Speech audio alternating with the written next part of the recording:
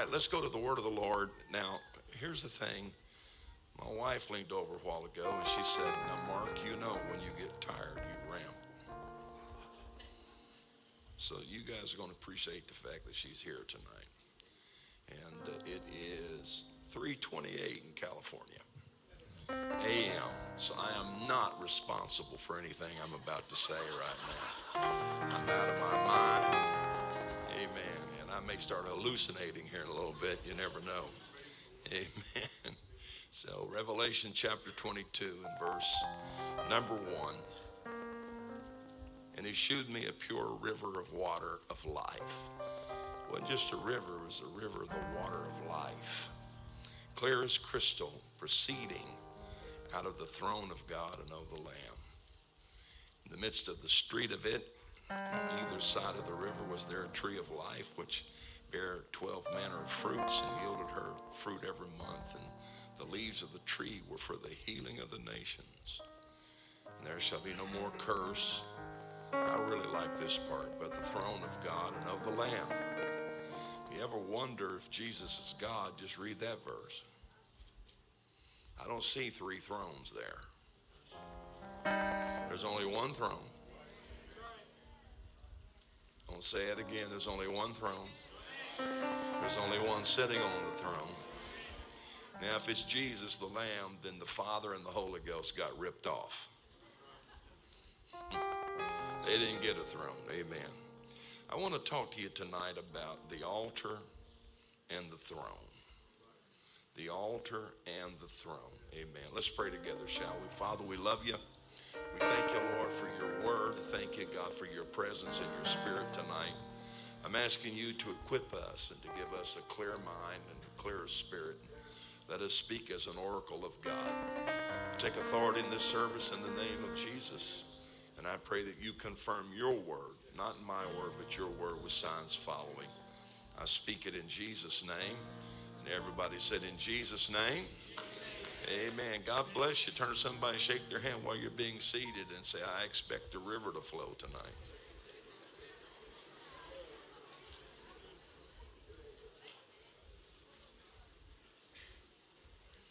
Amen.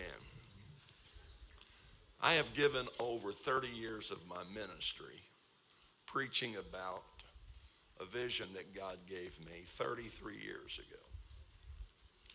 Man, time flies. In the vision, I seen from the heavens a fire that was coming toward the earth. I watched as it splintered and is like these little balls of fire was hurling toward the earth, going to different geographical areas. When the main one come into our sanctuary, this was by vision, came into the sanctuary, it hit in front of the pulpit, which used to intrigue me. Why didn't it hit the pulpit? Why did it hit in front of the pulpit? And when it did, there was like an explosion, and out of it came angels with swords drawn. And the word of the Lord was, the darkness will not prevail against the light. The darkness will not prevail against the light. I don't know what you're fighting. I don't know what's going on in your area. But I can assure you that the darkness cannot prevail against the light. And that God has a warring host. A warring host. I'm not here to make it mystical tonight, but I believe that there is a warring host that God has. And they do and move at his bidding. Amen. A few weeks ago, the Lord dealt with me and said, look at the word host.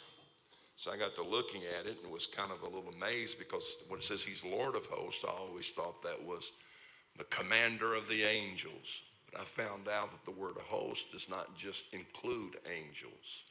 It includes all of creation. All the way down to the atoms. God uses creation as a part of his army. Now, if you don't believe that, just read over in the Old Testament where it's talking about Sisera and how that the stars in their course and the river Kidron fought against you. God can use stars. He can use rivers. He can use bugs.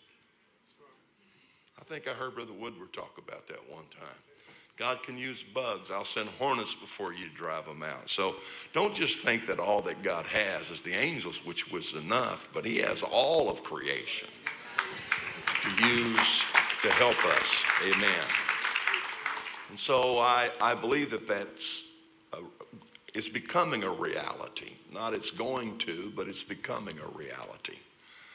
I know that the next time I seen it, it wasn't angels that came out of it, but it was young men. And I don't think it's just leaving out the females here, but it was young men with Bibles in their hands, bent in a forward motion. And they were going out, and the Lord spoke that time and said, this is how I will set the world on fire. I will ignite local congregations, and coming out of those local congregations will be ministers of fire. And everything that is combustible that they touch will ignite in a Holy Ghost fire. Amen. I believe that. I believe that. Amen. I think that the revival that we're after has to come from the local church. I don't think we can give you a program that promotes revival or produces revival. I think it has to be in the local church, and it has to be an organic something that happens. Did I lose you right there? Amen. And so third time that God dealt me about the fire was, my question to him was, how do we get the fire? You've shown me 2 times this fire. You've shown me 2 messengers of the fire. But how do we get the fire? And then it was very clear, follow the instructions and follow the example of Elijah. And so, of course, that's the most popular one. So I went to look at the story of Elijah, and he's called the nation to the top of Mount Carmel. He starts out with this: how long halt ye between 2 opinions?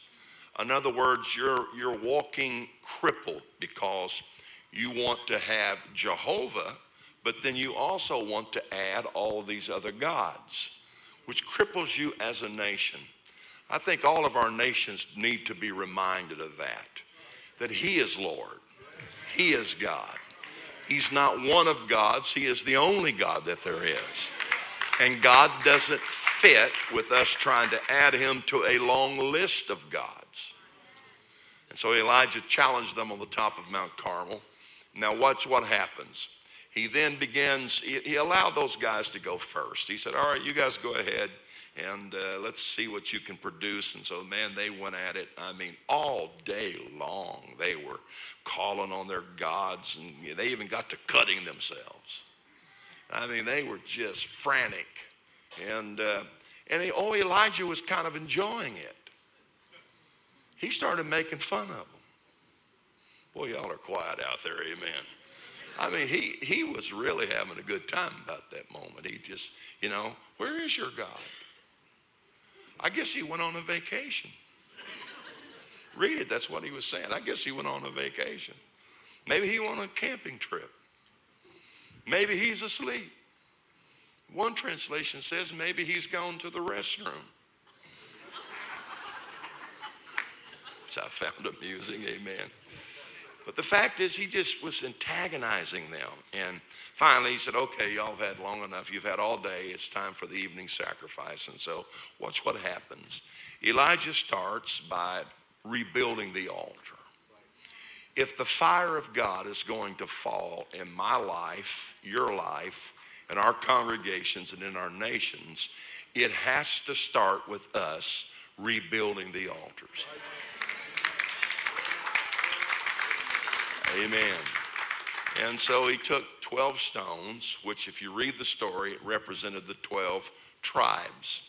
Before they were tribes, they were brothers. So in other words, God was calling Israel back together, not as tribes, not different districts, not different sections, but he was calling them back to the altar as the family of God. And I think that that's so important to all of us here today. And I'm Don't misread what I'm saying. I thank God for all of the organization. But before you were districts, before you were national churches, before you were sections, or however you do it here, you were a family. And we need to be reminded that we are the family of God. And that if the fire of God is going to fall, it's going to fall at the altar. Now, I've preached that and preached it and cast vision, talked about it. And I found out a few weeks ago that it was kind of incomplete. And I'll explain that here in just a second. If I follow the example of Elijah, it wasn't just the fire that fell, but it was also that God opened the heavens and rain began to fall. Amen. Now, I'm going to tell you that, when Jesus or John the Baptist was talking about Jesus coming, he'll baptize you with the Holy Ghost and with fire. Anybody ever heard that before? And I mean, man, we Pentecostals, the fire of God, hey, the fire of God. But you got to remember that when he was preaching that, it wasn't a positive message. When he said he'll baptize you with the Holy Ghost and fire, he was talking about God judging. Because then he goes on to say, whose fan is in his hand, and he will thoroughly purge the floor. And if you understand that, then he was going to willow the chaff from the wheat. And then whatever was chaff, he's going to burn it. And that's exactly what he was talking about. When we get to talking about our God as a fire, you've got to remember that our God is described not just as fire, but our God is described as a consuming fire. The fire of God does not fall just to be falling for a sensational sideshow to a bunch of spoiled Pentecostals. But if the fire of God is going to fall, then that means somebody has had to have built an altar, and not just build an altar, they've had to put something on that altar called a sacrifice in order for God to consume it. I want to say it again. God doesn't just appear to be appearing. If you're going to have the fire of God in your life, then that means that you've got to put yourself on the altar and let God consume out of you everything that's not like him and everything that is chaff. Now, if you don't believe what I'm talking about, read the epistle of Peter, where he starts talking about the first time that God judged the world, he did it with water. Now remember, the same water that destroyed the world saved Noah. And so instead of it being water, again, it's now going to be fire. But just as water saved Noah, destroyed the world, the fire of God is going to do the same thing. The fire of God is going to destroy the world. Read it, it's in there. He's going to melt it with a fervent heat. He's going to rid the world of all unrighteousness. But I think that the fire of God that's going to destroy the world saves us. Our God is a consuming fire. So let me put it to you like this. You're going to burn. Sooner or later, you're going to burn. You can burn now or you can burn then, but everything's going to burn. Everything that is not like God is going to be consumed. So I suggest that the apostolic church get back to the altar, put our stinking selves on the altar, and let God burn out of us everything that he needs to burn. Praise God. Praise God. Praise God. Hallelujah. I was preaching for Brother Aaron Bounds, 3 or 4 years ago, whatever it was, and we had a prophecy. And a young man in the church who was not aware of a lot of this stood and prophesied and said, "You've asked me for my fire, and my fire is reserved in the heavens. Above this community is my fire. The only thing my fire seeks is an altar. If you will build me an altar, my fire will fall." Now, before I get into this really strong, I want to tell you something. That the altar is not a place of prayer. You can pray but not have an altar. Uh-oh. That went over real well. Well, I pray, so I got an altar. No, not necessarily. The altar is a place of death. It's where you put something on and slay it. You get rid of it. So you can pray, but pray amiss. You're praying out of your own understanding. You're praying out of your own ideas. Ooh. But until you learn how to put yourself, including your will, that is the biggest battle we all have in here. You know, don't blame the devil. I get so sick and tired of people. The devil, the devil, the devil. You got to have something to blame. The devil made me do it. Really? The devil come into your room, took the paper out, put all the pot and marijuana in it, rolled it up, stuck it in your mouth and lit it. Now, I've got a few might try to use that one, amen. The devil made me do it. Now, the devil hasn't made you do anything. You sin when you're drawn away by your own lust. Quit blaming the devil for all your dysfunction and everything. Just, you got to quit, you get rid of that excuse. Amen. I heard somebody the other day say, well, you know, you just have to understand where this guy's come from. You have to understand it. I'm going to get in trouble right here. You have to understand where he comes from. You have to understand his past and all that stuff. And I just said, and I'm not compassionate. I mean, Brother Woodward is the most compassionate, kind, easygoing. So when y'all brought us together, you got an ox and an ass plowing here together. And so, I just got tired of hearing it. They just kept using it for an excuse for him to act like an idiot. And I said, I'm tired of hearing that. He can only use that for so long. You're supposed to be changed by the power of the Holy Ghost. That's his old nature, and he's supposed to crucify it. Ooh, boy, you're locked up right there. Quit blaming everything on your past and the devil and all that. And I understand we deal with things and all, and it does sometimes bother us, but eventually you need to get victory over some of these things. Praise God. Man, I don't know who turned that light on, but I feel like Saul.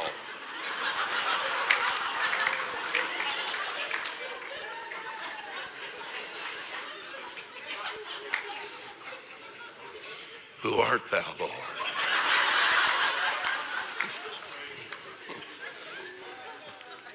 I don't know, maybe it's a cue for me to hurry up. I don't know. Amen. Let me just, before I move from the altar, here's the thing. The biggest struggle that you will ever have is just getting rid of your will to do the will of God. Everybody in this room has a tendency to be self-willed. But I beseech you, therefore, brethren, by the mercies of God, that you present your bodies a living sacrifice, holy and acceptable unto God, which is your reasonable service. Don't say it's unreasonable. It's your reasonable service. It's talking about being a true worshiper. This is your reasonable service. And don't be conformed to this world, but rather be transformed by the renewing of your minds, that you might, anybody remember the rest of that? Prove the perfect, acceptable, and good will of God, however that order goes. Now, I know people that teach there's 3 levels to the will of God. There's the good will of God, the acceptable will of God, and the perfect will of God. I don't, it's not bingo. I just think the will of God's good, acceptable, and perfect. But don't be conformed, but rather be ye transformed by the renewing of your minds, that you might prove what is that good, acceptable, and perfect will of God. It all starts by the renewing of the mind. The word renewing there means better. So God says, I want to take your mind and I'd like to give you a better mind. But the only way that you will ever get my mind is for you to present your body as a living sacrifice. See, when I go to the altar and I put myself on the altar, I have to put my will on the altar, my desires on the altar. And I have to leave it there and allow God to consume out of me my will, my desires, my ways. Ooh. Now, I know some of you think you're God, but you're not. I mean, you think you know how God ought to operate it, but you're not God. Boy, I'm going to mess this service up right now. That's the whole problem with us. We get a word from God and we think we got it figured out. I mean, it's filtered through all of your life experiences. It's filtered through your expectations. And if you're not careful, by the time it proceeds out of you, I call it the NIV. The nearly inspired vision or version. Because it's had to filter through all this. It's got to filter through the way you think that God ought to do it. Now, if you don't think this is a dilemma, remember John the Baptist. I mean, he's on the banks of Jordan. Behold the Lamb of God that taketh away the sin of the world. And now he's in prison and he's sending some messengers to Jesus, his cousin, saying, are you he or do we look for another? Well, make up your mind, John. He's either the Lamb of God or he's not the Lamb of God. Now, why did he question it? He questioned it because he thought he knew what it meant when he said, I must decrease, he must increase. He thought that he'd just get bumped down to maybe like an assistant or a high-ranking court official, but he didn't expect for him to about to lose his head. And Jesus said, you go tell my cousin that I said the lame walk, the blind see, the dumb talk, and blessed is he that's not offended in me. One translation says, go tell John to let me run my business the way I want to run my business. And all of us at times, whether we like to admit it or not, we've sent messengers to him saying, this is not going the way I thought it was going to go. I perceived it to go this way, to look this way, but it's not going that way. Ooh, prophecy is only in part. When it's a prophecy, you only get a piece of the puzzle. So quit trying to make just a piece of something that's some total of everything. And you just have to put it in the hands of God and say, all right, God, I believe this is a word from you. And you execute it the way you want it executed. And you perform it the way that you want to perform it. I'll just go prove what is the will of God is what I'm going to do. Clap your hands and magnify the Lord. Somebody shout a praise unto God right now.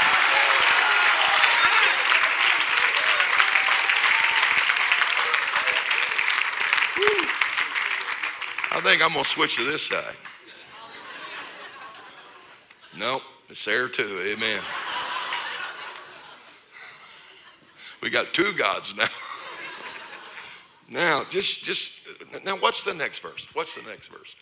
A man should not think of himself more highly than he ought to think, for God has dealt to every man the measure of faith. Now, I've been in Pentecost all my life, and I know how we preach that. But I think we may have misunderstood something there. When he says the measure of faith, he's not saying, okay, when I give you the Holy Ghost, everybody got a measure of faith.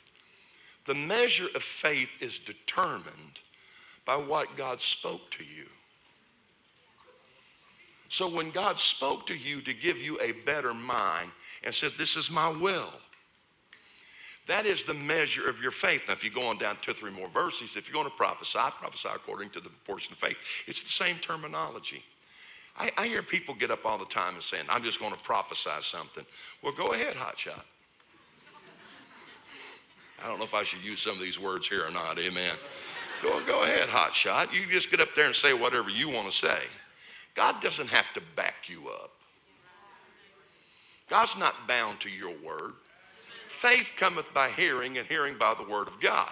So your faith is determined by when God speaks to you and says, this is the boundaries, this is the perimeter, this is what I'm going to do. Now don't go beyond it. If you go beyond it, you think of yourself more highly. Boy, I'd set my timer, and I'm afraid it's going to go off here in just a second. Amen. Now, Brother Son, let me come up here. I want to pick on my California friend here. Amen. And who's the other guy sitting down there? Yeah, come on. What's your name, son? Gideon? Hey, I finally met Gideon.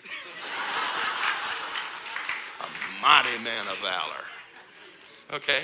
Now, Brother Sullivan, I want you to come up here, and I'm going to be God. Yes, and I'm going to set the perimeter of your faith. I want you to go 7 steps and stop.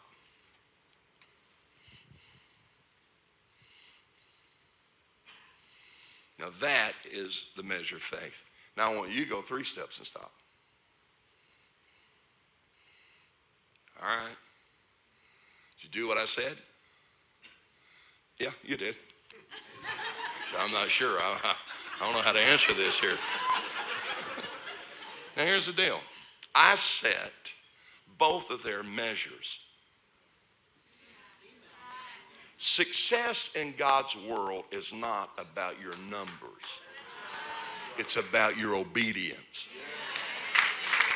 In the eyes of God, this guy is successful as that guy because both of them has fulfilled my will and done exactly what I told them to do. Are you married? No. Oh my. What's wrong with you guys? And how old are you? I'm 32. Oh, come here. Come up here. Come closer. Jesus.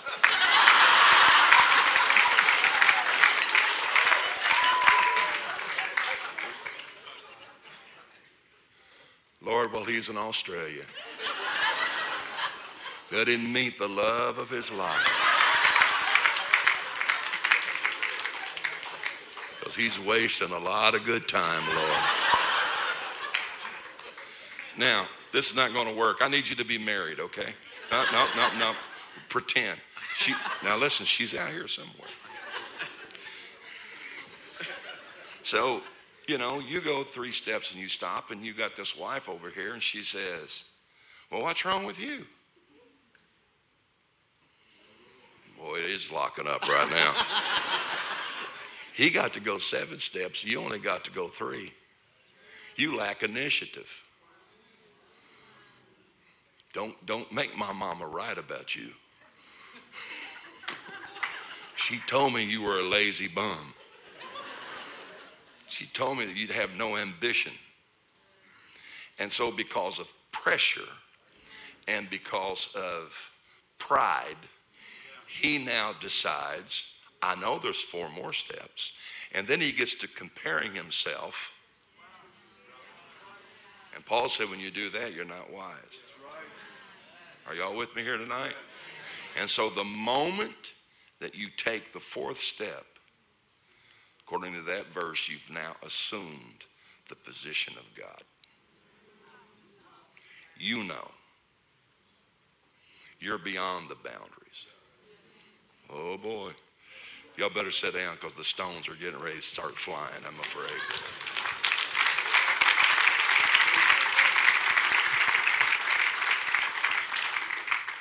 That's the altar. The altar is where you alter your life. The altar is where you finally get in proper alignment with God. If you go back to Jacob and the ladder and all that stuff, why is there an ascending and descending of angels there? Because it is the place of the altar. This is where his grandfather, Abraham, built his first altar in the land of Canaan. And it is a sacred place. Because not only did he just build altars, but every time he built an altar, he was proclaiming territory. That's why when Joshua and them finally come into the land of promise, the first 4 places that they visit, I believe, were the altars in the vicinity of the altars that Abraham built, because he built an altar and established the covenant and said, this belongs to God. Ooh. And so now he gets there. He's not there in the right motive. He's running in fear of his life. And he gets there, and all of a sudden he takes a nap, and he wakes up and says, surely the presence of the Lord is in this place, and I knew it not. Now that doesn't mean he's ignorant to a visitation.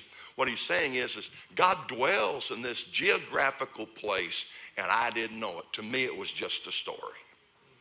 But altars are a sacred place.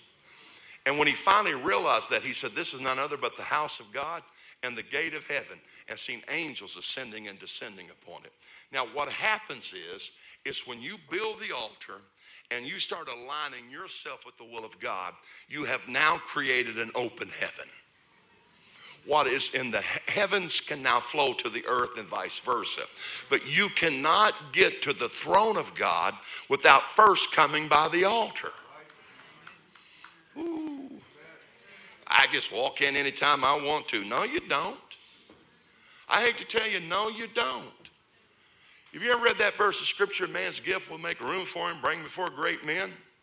Anybody remember that verse? How many of you have ever heard that verse before? Come on, let me see your hands. I've heard that verse. Normally we say, just be patient. Eventually your gift's going to make room for you and you're going to get to preach. It's not what that verse means either. It means that you cannot get in the presence of a great man without bringing him a gift. So you don't just appear in the throne room of God any way you want to appear. You have to bring him a gift. That means you've got to put and the best gift you can give him is you. And when you give him you, you now have access to the throne of God. And the throne of God is where the will of God is established.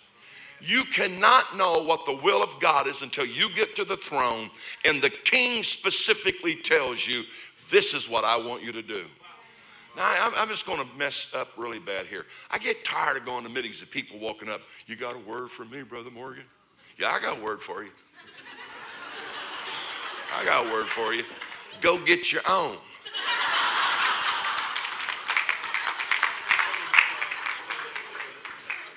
I had a boy walk up here, it's been a while back, and he said, Brother Morgan, I was praying the other day, and the Lord said that he's going to do this, this, and this in my life, and he told me that I need to come to you because you'd fill in the blanks. I mean, I was there 3 nights. Each night, first night he comes, second night he walked up and said, you got that word for me? I said, no. And I could tell he was a little disappointed. I could tell. And so the third night he come up, it's over, conference is over. He walked up and said, you got it? I said, no. And I could tell he wasn't disappointed, he was mad. And I knew it. I said, son, let me help you with something. When you were praying the other day, God said this, this, and this. I only left a couple things blank, right? He said, yeah. I said, why didn't God fill those blanks while he's telling you all this other stuff? I said, I'm going to tell you what an elder told me. Are you so backslid that God has to put your mail in somebody else's mailbox? Now, I understand. Now, Brother Woodward, you may need to straighten all this up tomorrow. I don't know. If there's any salvaging of it, amen. But here's the thing. In the Old Testament, we needed, and I believe in prophets. Very strong do I believe in prophets. But in the Old Testament, you needed them to receive a word from God to you directly. But this is the New Testament. You're supposed to have a relationship with God where you can get it directly for yourself. And prophets, I believe, work in affirmation or confirmation. Ooh, I just want the Lord to speak to me. I tell you, go to the altar. It's not that complicated. Go to the altar, take your brain out, put it on the altar, and say, okay, God, now this is what I want to do with my life. This is what I have plans for, but I want to know what you want to do with my life, and I want to know what your plans are. And if you will do that, you'll get to the throne of God, and where the word of a king is, there is power. But read the rest of that. And who can question it? In other words, who would be foolish enough to say to the king, why are you doing this? Woo. Should I stop right now and have an altar call? I don't know. The only way to the throne. Now, let's go to the throne. All right, we spent all this time on the altar. We're going to spend a lot less time on the throne. The throne of God is where the will of the king is expressed. It's his sovereignty. It's where he rules from. When we align ourselves, that means, and this is scriptural, that means whatever the throne of God in the heavens is decreeing and declaring, when I align myself at the altar, it flows. Now, this is me, okay? This is me. I think that there's a difference between the kingdom of heaven and the kingdom of God. I think that it's this. I think the kingdom of heaven is that. It's heaven. Let your will be done on earth, even as it is in heaven. But the kingdom of God is where I align myself in my will with his will, and now the kingdom of God is made manifest in the earth. And if there was ever a time that we needed the kingdom of God to manifest in the earth, now y'all get ready. We're getting ready to have miracles in this place tonight. It's now. I put myself on the altar. I get to the throne of God, And this is where God decrees. This is where God establishes. This is where I need him to speak into my situation. Whew. And maybe you don't need God to speak in your situations, but I got 2 or 3 of them I need him to speak in my situation. Now, I talked about the fire of God coming to the altar. And this is where I realized that the revelation, the vision that God gave me was not quite complete. Because if you remember, after Elijah called fire down, he prayed 7 times. We're in a drought. We need water. We need rain. Our rivers are dry. You ever felt like that before? My river's dry. And now the Spirit of the Lord moves on him. He's out running Ahab's chariot. Now, it's too bad we didn't have the Olympics back then, because he's out running Ahab's chariot, and the rain begins to fall. I hear the sound of an abundance of rain. And when that rain falling, now it starts creating a flow, a river back, water back in those rivers. Whew. See, we don't just need the fire of God. We need the river that flows from the throne of God. Ooh.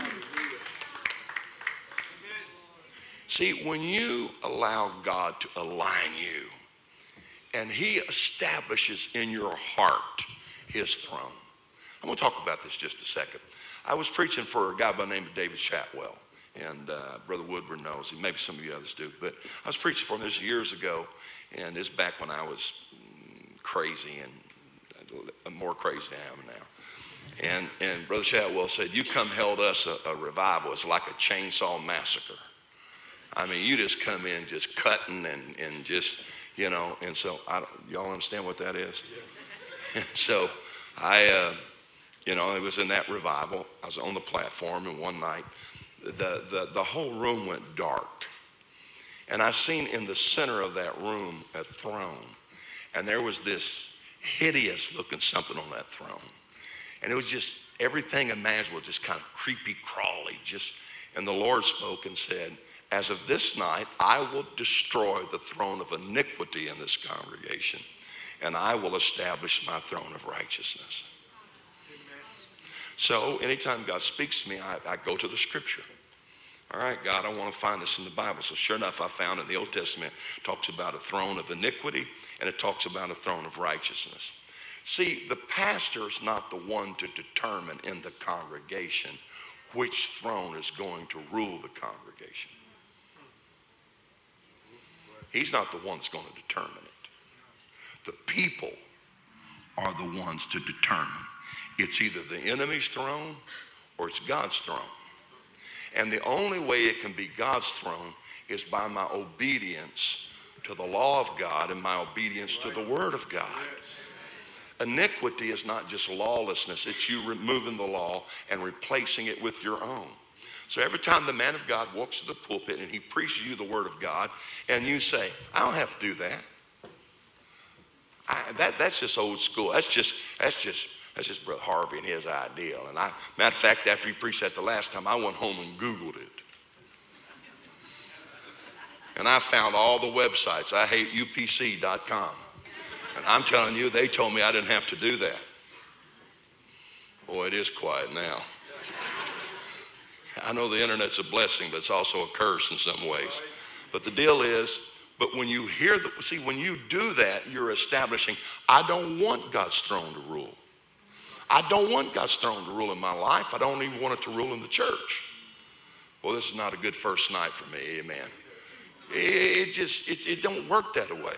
But when you hear the word of God and you say, like when Moses come down off the mountain, 3 times he spoke to them the word of God, and 3 times the people said, we will hearken and we will obey. Now watch what happens next.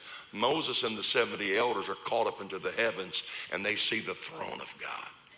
See, the moment that the congregation says, we're listening and we're going to obey, it opens up to the throne of God, where the righteousness of God, or that which is right, is going to rule. Somebody said amen. Everybody still good? All right, hang on. All right, I still have, according to this, 12 minutes and 50 seconds. I set it for 50 minutes. So I'm going to try to stay in that time frame. If we don't, it's your fault.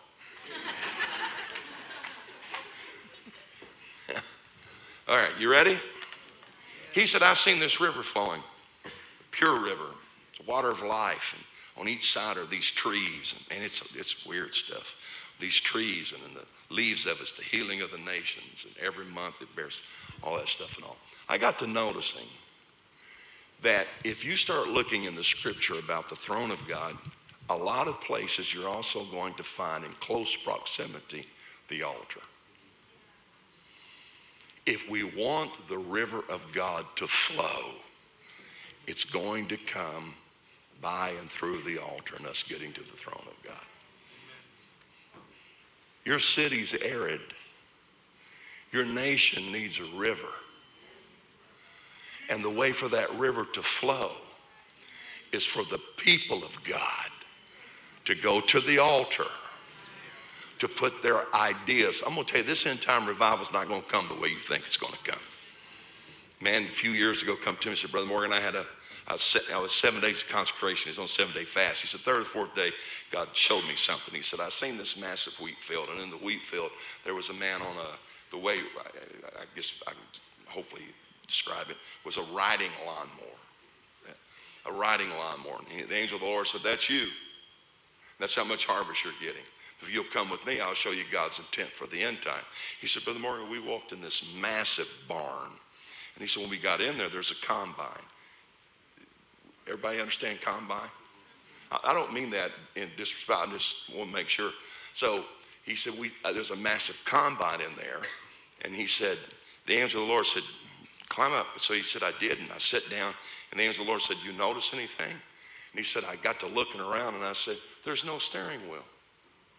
He said, the angel of the Lord said, that's exactly right. The harvest of the end time has to be led by the Holy Ghost.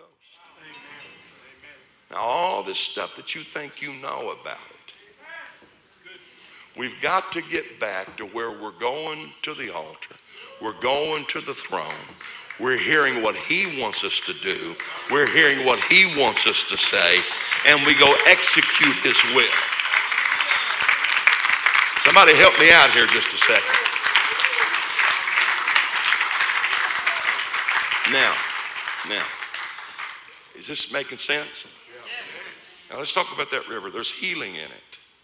It's a water of life, which to me means spirit, and the healing is the healing of the nations. So wherever this river flows from the throne, it brings spirit and it brings healing. Whew. I'll say it again. It brings spirit and it brings healing.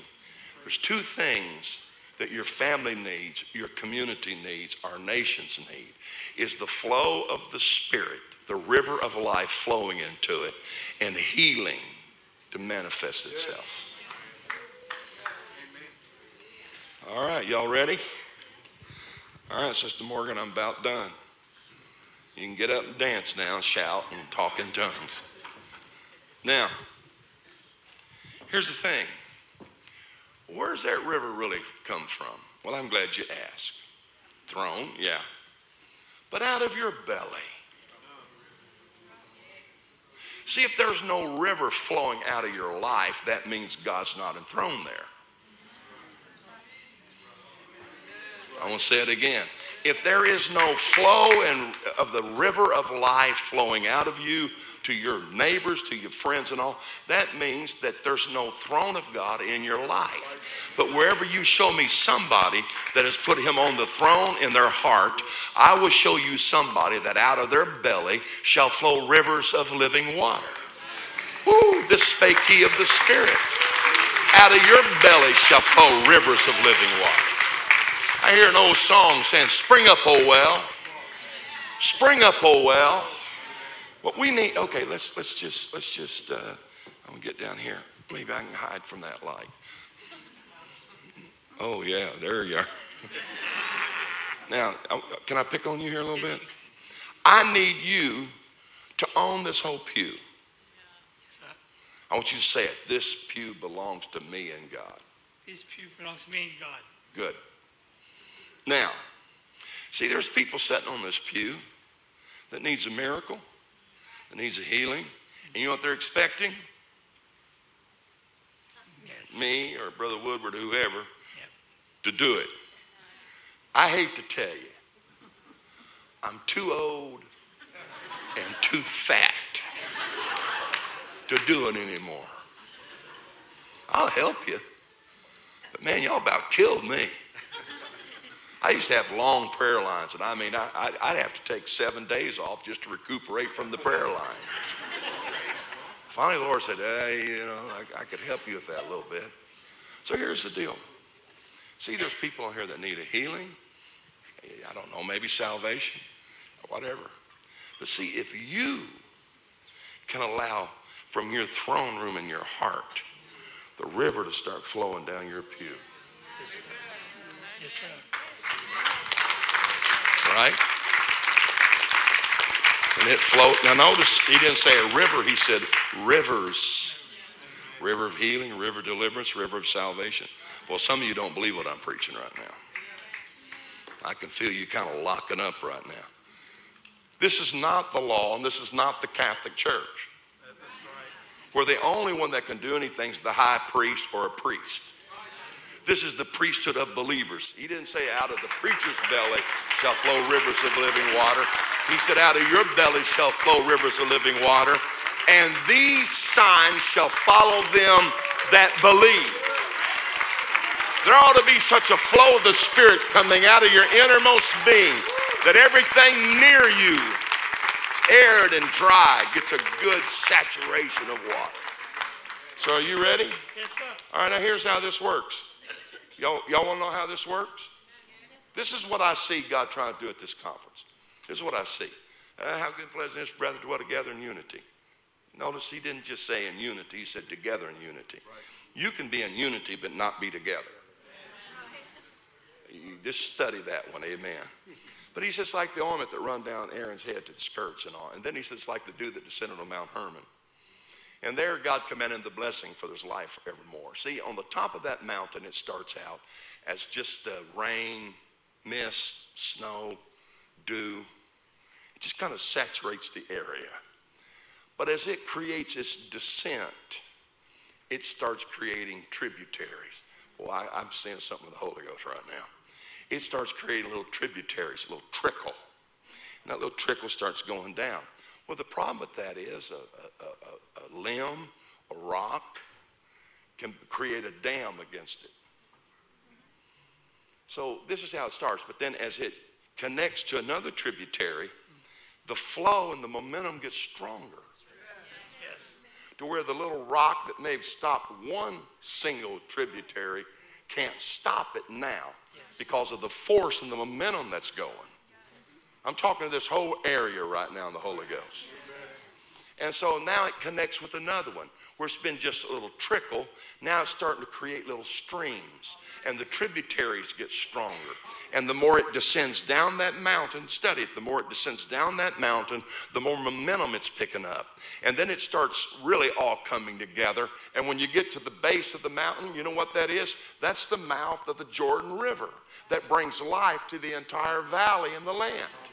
This is what God said when we come together in unity. In other words, it's not just you with your little trickle, but it's connecting with him and connecting with him. And things that are binding you maybe in your area, if you can connect with another tributary here in this conference and let there be a flow of the Holy Ghost. All right, I'm wrapping up. Let there be a flow of the Holy Ghost. I said, let there be a flow of the Holy Ghost. Now, what may have blocked you cannot block. Hey, a threefold cord is not easily broken, the Bible says. One could put 1,000 to flight, 2, 10,000, and 3, 100,000.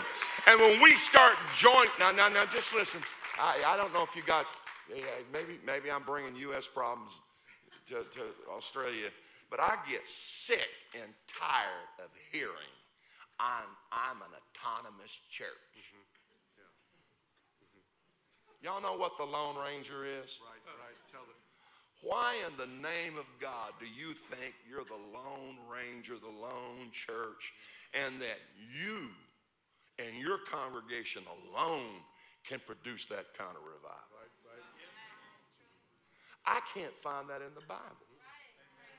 God didn't say, okay, you go there and do your own thing and don't connect. This is a body. If I read it correct, if I cut my hand off from the body, it's going to die. But, well, Brother Morgan, I just have a burden for my area. You should. You're the one to bring the fluid to that area, the moisture to that area. But God never intended for it to stay there. He wanted to flow down and start connecting. What in the world would happen to this area of the world if we would leave this conference with that understanding? We're going to connect. We're going to connect nations. We're going to connect regions. We're going to connect ministries. We're going to connect it. And brother, when you start connecting it and you bring that flow that you have and connect it to the brother next to you, it gets stronger and stronger and stronger until the enemy doesn't have a chance to stop it or to hinder it. That's what needs to happen here. I said here. Let it flow. Now, so, all right, I'm going to give it to you now. We're going to find out if you really believe what I'm preaching. I need somebody on this pew to own it. You? Huh? Okay. You look shocked now, like, oh my God, what I volunteer for. All right, you'll be okay. How about this one? All right, everybody here is backslid. How about you? You're the wrong one. How about you? All right. How about this row? Y'all, oh my God, what does he want? Crazy American, what does he want? Anybody here own it? Dear God. I said something. Who said it? You? Who said it? Me. You. Thank you. How about this row? Yes. I own it. There you go. I own it. How about this one? Thank you, sir. How about this one? There you go. All right, I'm not going to go every one of them. Maybe I should. I don't know. And we're going to be here another 20 minutes. I need that. Somebody own it back over there. Every pew down in this building, every row of chairs, I want somebody on that row say, this is my row. All right? All right, everybody. Now, if you're going to do that, and you own your row, stand to your feet right now.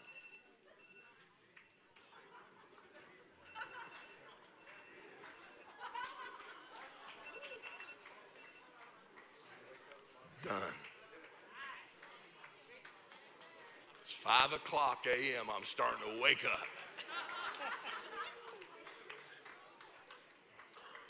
All right, we got the backslidden sections over here. Come on, I need somebody. If you own that row, stand up. Well, what does that mean? That means you're going to be the one to start the flow on that pew. And that river's going to start flowing down that aisle. And it's going to start healing, and it's going to start delivering, and it's going to start bringing victory.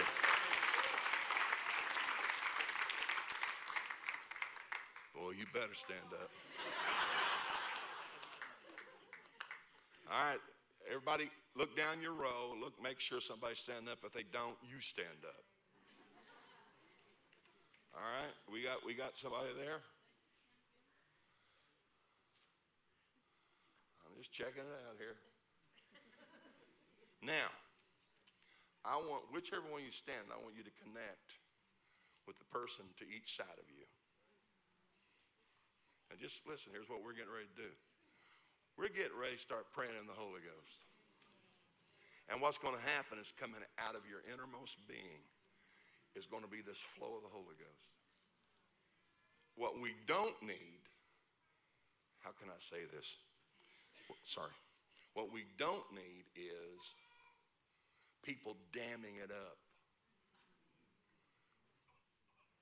If it starts to flow down your pew, for God's sake, don't let it hit you and stop. Because I'll tell you what will happen if you're not careful. It'll get strong enough, it'll blow you right off that pew. Are you listening to me? You do not want to resist the Holy Ghost. this is not the way I do it. Well, okay, this is the way God wants it done tonight. Now, are we ready? Seriously, are we ready? Yes, sir. So all of you that are standing right now, I want you to start out by decreeing. It's going to start here with me, God. I want it to flow out of me down this pew. I'm asking you to heal everybody on this pew that needs a healing. I'm asking you to deliver everybody on this pew that needs deliverance. I'm asking you to bring salvation to every person on this row that needs salvation. Can you do that? And I want you to start connecting with each other. And then I want you to connect all the way across the aisles. And I want you to connect until there's just one big, massive chain in this auditorium where people, come on, open your mouth and pray in the Holy Ghost now. Let it come out of you like a mighty rushing river. Let it flow out of you right now. In the name of Jesus.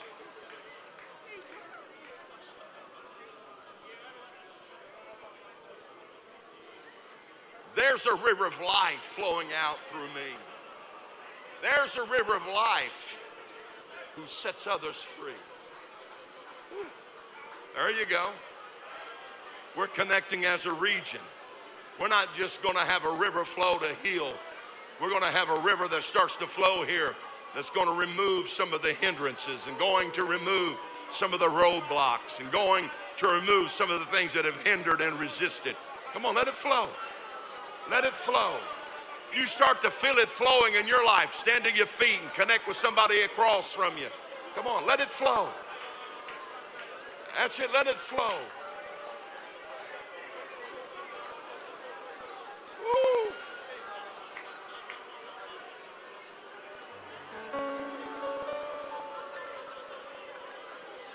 Oh, don't stop there. There's a flow.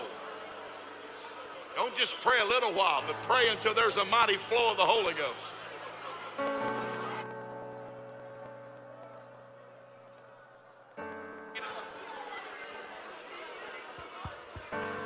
Some of you come to this conference fighting battles.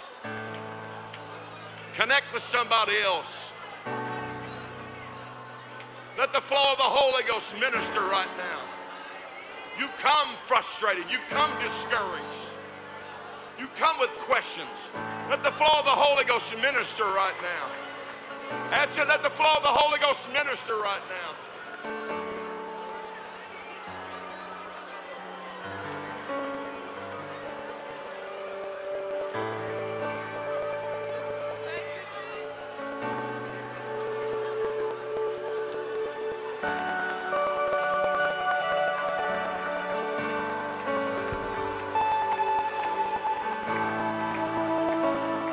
Let the revival of this entire region start connecting tonight.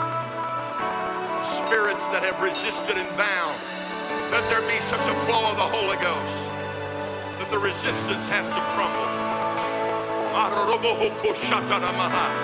That's it, pray for each other. That's it, pray for each other. That's it, minister to each other.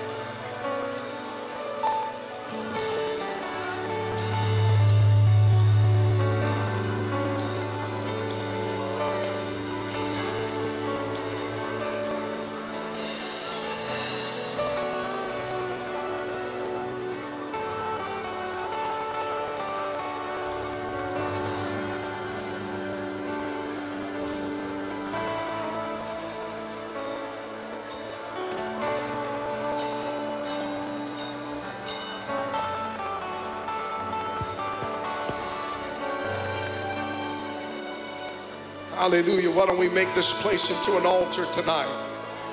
Reach out to somebody and begin to pray for one another. Just let the Spirit of God flow through you. Out of your belly will flow. Oh, there's an anointing. There's a flow of the Spirit of God that's here. Come on, begin to pray for one another right now. It's a powerful word that we've heard here tonight. Let's be obedient. Establish that altar, that the throne of righteousness may be established in our hearts.